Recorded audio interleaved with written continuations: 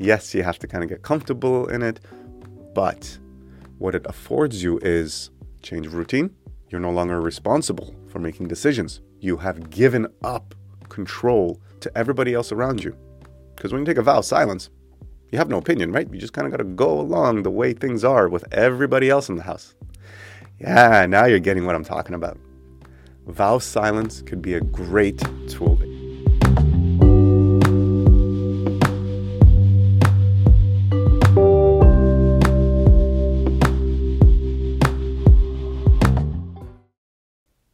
Hello, Anderson Nation. This is your host with the most, Voice for Radio, Anderson Silver. Episode 13, Season 4. It's going by really fast. I got 2 more episodes to do for follower requests. And then 76 is going to be something really special, guys. Look forward to that one. And then that leaves me just a few to wrap up the season and ramp up towards the road trip. So Season 4 is already coming to an end. Wow, slowly. Thank you for all your contributions for questions and comments and requests for episodes. If you have any more, send them my way. Season 5, if I do the same thing, for sure, I'll include your requests in there too. And speaking of the road trip, we have another one. I have number 3 now in Pittsburgh. It's awesome. My friend that's about an hour away from Montreal, I'll probably visit him before the road trip to kind of facilitate the road trip itself. But that makes 3 people in Pittsburgh, so maybe we'll come up with a venue to meet there together, or I'll visit everyone individually. Either way, don't forget, I am going on a road trip. I'd be happy to come by, visit you, shake your hand. Thank you for being a listener, and thank you for wanting to be a better person today than you were yesterday. All right, with that, let's get into the episode. Today's episode is answering about a dozen questions, but they're all different, right? They range from how do you develop inner discipline? How can you control your opinions? What is your favorite vacation destination? All of these have a common answer, and it's about silence. Silence is one of those things that makes us uncomfortable, almost as comfortable as talking about pedophiles. Think about that. Silence does make us very, very uncomfortable, and it's a very powerful tool, and I'll prove it to you. I'm going to go silent. I'm going to stop talking for about 10 seconds. I'll stop somewhere mid-sentence. I'm already giving you a heads up that this will happen. You know that I will stop talking.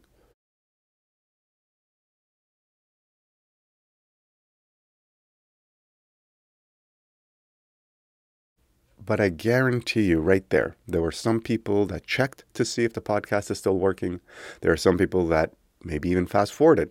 There are some people I guarantee I'm going to see listeners that dropped at exactly that spot just because they thought, hey, silence equals wrong. Then there are others, I'm sure, who felt a little uncomfortable. Perhaps you looked at your phone for the first time while listening to this podcast. You paused somehow. Your attention shifted, didn't it? It did a little bit when I went silent, because silence makes us uncomfortable. In a world that bombards us with external stimuli seemingly nonstop, to have reprieve from that onslaught is actually weird to us. And that's not normal, of course. So let's spend some more time in silence. Now, how does that tie into Stoicism? As the Emperor of Rome, Marcus Aurelius was very disciplined in his roles in the human society. He tried to make the time to do his job as an emperor for his people at the cost of his personal life. I mean, shoot, look at Commodus, you guys. Eesh.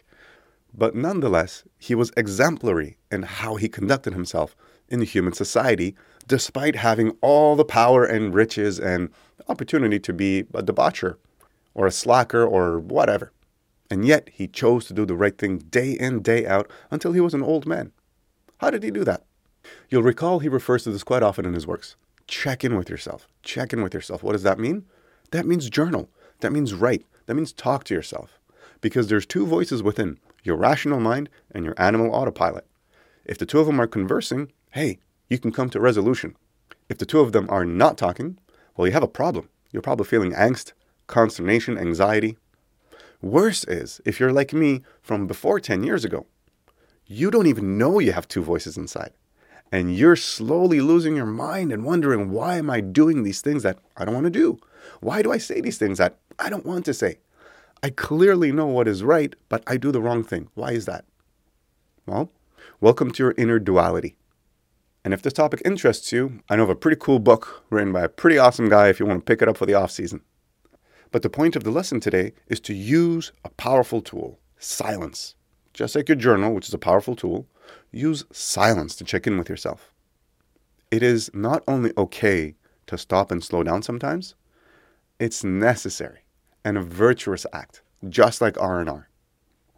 Seneca reminds us that we need rest and relaxation, for if we push our mind and body too hard, like a hammer and an anvil, it will break. They need rest, and our body and mind needs rest too.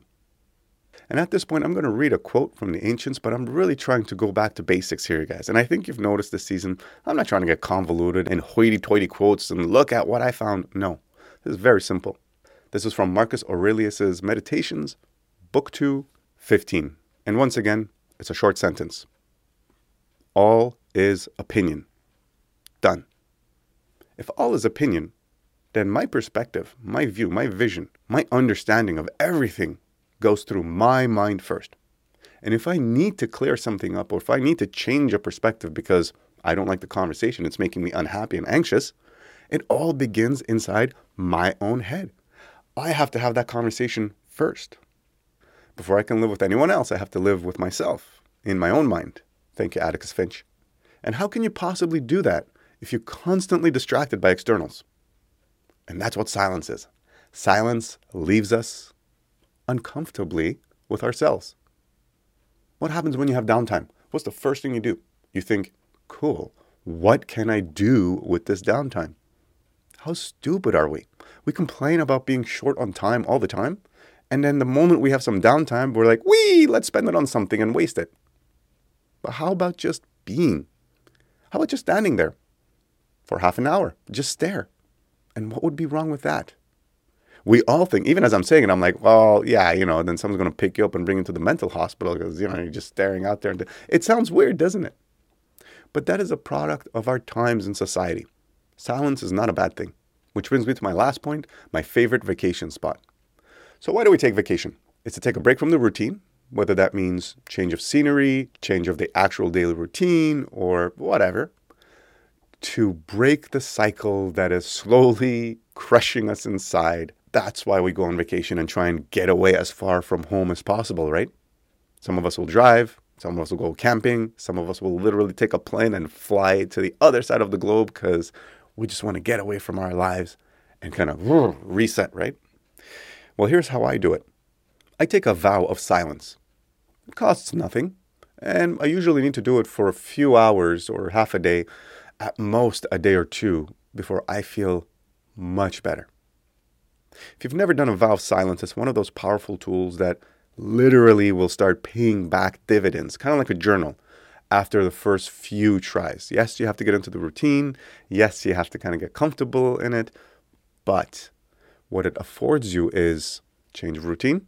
You're no longer responsible for making decisions. You have given up control to everybody else around you. Because when you take a vow of silence, you have no opinion, right? You just kind of got to go along the way things are with everybody else in the house.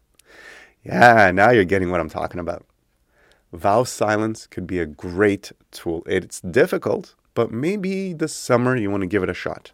If I can give a tip, I've printed myself some laminated cards like this that I carry around.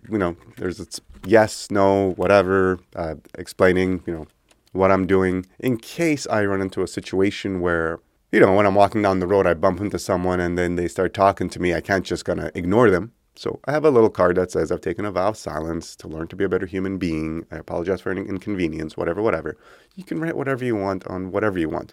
But the point is giving up control completely, where you have no more opinions for just an hour at a time, could be the relief you need from this world that is bombarding us with stress factors from the outside.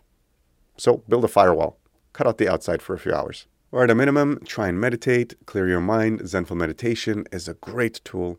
And if you can't do that, just journal, write. Check in with yourself, talk to yourself in your journal. When you put pen to paper and you start writing, you trigger your rational mind. Immediately, you trigger your rational mind. You'll see, guys. Trust me. Trust your old pal Anderson. Just start writing. Just put stuff on paper.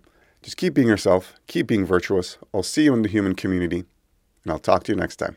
Oh, and as always, we're all in this together, and I am definitely rooting for you.